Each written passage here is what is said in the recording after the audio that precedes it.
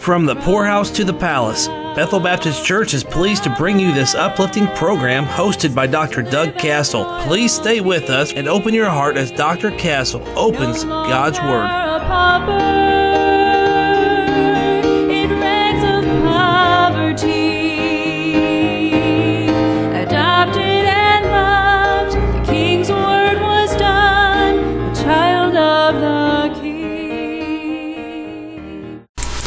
Well, I hope you're having a good day today. We're back here at Malachi chapter 4, beloved, and we are in verses 3 and 4. We've been looking at finishing up the book of Malachi here. We saw yesterday the sun that's going to consume evil life. There's a day coming that God's going to burn this earth as an oven, and the dead bodies of the wicked are going to be destroyed.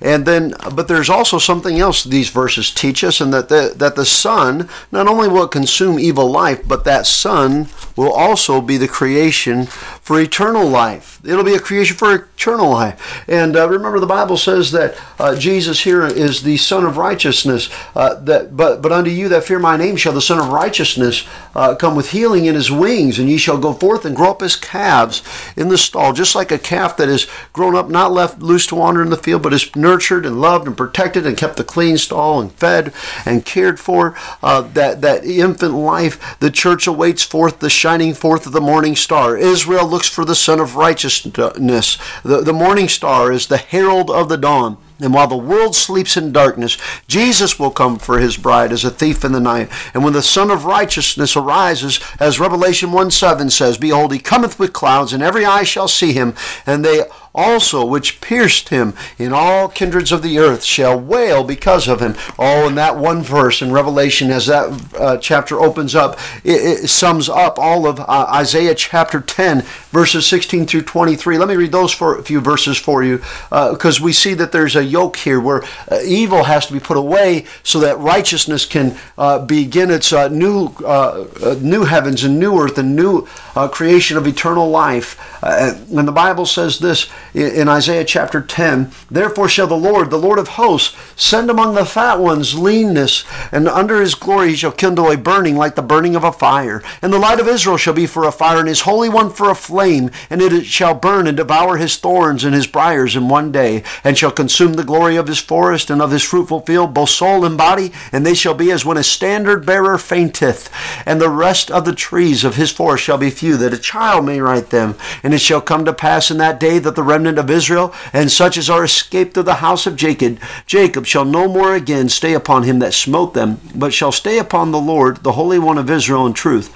The remnant shall return, even the remnant of Jacob, unto the mighty God. For though thy people Israel shall be as the sand of the sea, yet a remnant of them shall return. The consumption decreed shall overflow with righteousness, for the Lord God of hosts shall make a consumption, even determined in the midst of the land. Oh, Isaiah talked about it, Revelation talked about it, Malachi talks about it. The wings are the overshadowing and overpowering healing of Jesus, the Son of Righteousness, with healing in his wings. He's overshadowing all things and overpowering of all things. And the curse will be banished, never to be seen again. Thank God that the curse will be banished, and there'll be no more thorns, there'll be no more sweat of the brow, there'll be no more sorrow in childbearing, there'll be no more the child will play on the cockatrice den, on the den of an adder, a serpent. The lamb and the lamb and the lion will lie down together, the wolf and the oxen. And thank God that the curse will be relieved, and we come out of our stalls as young calves, and we go forth safely, and God keeps care of his own, and he doesn't send them forth to be hurt or destroyed, but only to be fed and to be fulfilled. And remember the law for the next 400 years. There will be no word from heaven. As Malachi begins to close, there's no more word from heaven for 400 years. But there is this written law, this last word. And may I remind you, we don't live in a day where God gives us divine revelation by speaking to men, but keep the word in your hand. Remember the law until a prophet is given. There was a great distinction between the law and the prophets in the synagogue. Only the highest officers could read the law, but any pauper could read the prophets. Now, today we hold no such distinction nor segregation, but they did. There was a coming prophet for the ears of every man to hear. The law and the prophets will be sent to the earth once again through the voices of Moses and Elijah. This was God's last and great effort to reconcile man to himself before the coming of Christ. Behold, I will send you Elijah the prophet before the coming of the great and dreadful day of the Lord. And he shall turn the heart of the fathers to the children, and the heart of the children to their fathers, lest I come and smite the earth with a curse. Now, here we have God's last and great effort to reconcile man to himself before the coming of Christ. Moses and Elijah are the two giant figures that dominate Israel's history. They are the law, Moses the great lawgiver, Elijah the greatest of the prophets. They'll turn the heart of the fathers to the children and to each other. They're seen in chapter 4 as the two witnesses who bear God's message during the first half of the Great Tribulation. We know that in Revelation chapter 11. Moses and Elijah are the two great giants of Israel. Moses during, again, the law, and Elijah the prophets. And all of God's love hangs the law and the prophets. And that's what Jesus said. Remember when somebody came to Jesus and he said, Master, what's the first in the great commandment? 613 commandments. And Jesus said, Thou shalt love the Lord thy God with all thy heart, with all thy soul, with all thy mind, with all thy strength. And the second is like unto it, Thou shalt love thy neighbor as thyself. And on these two commands hang all the law and the prophets. By the way, you keep those two commands, loving God and loving each other, and you'll keep the law and the prophets. You'll keep them close in your heart. There will be no prophet nor prophecy for 400 years until John the Baptist comes on the scene. It will be another 2,000 years after John until Elijah has come.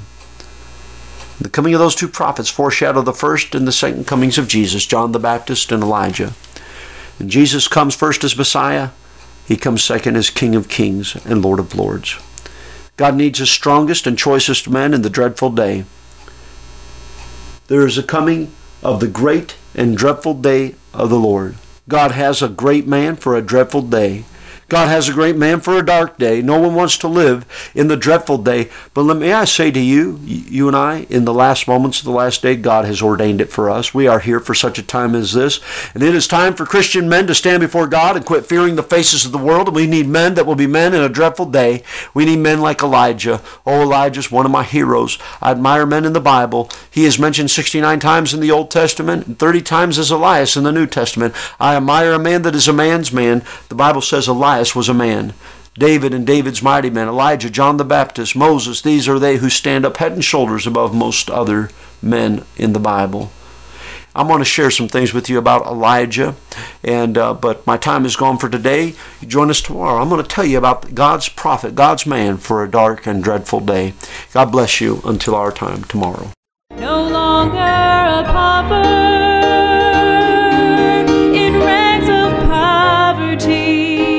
You've been enjoying the program From the Poorhouse to the Palace.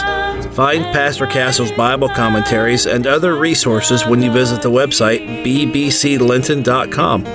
Archive broadcasts of this radio program are available at WYTJradio.com. Listen to the latest broadcast wherever you are, or catch up on what you missed whenever you want by subscribing to the podcast on Spotify, Apple Podcast, or Google Podcast. Just search From the Poorhouse to the Palace. From a poor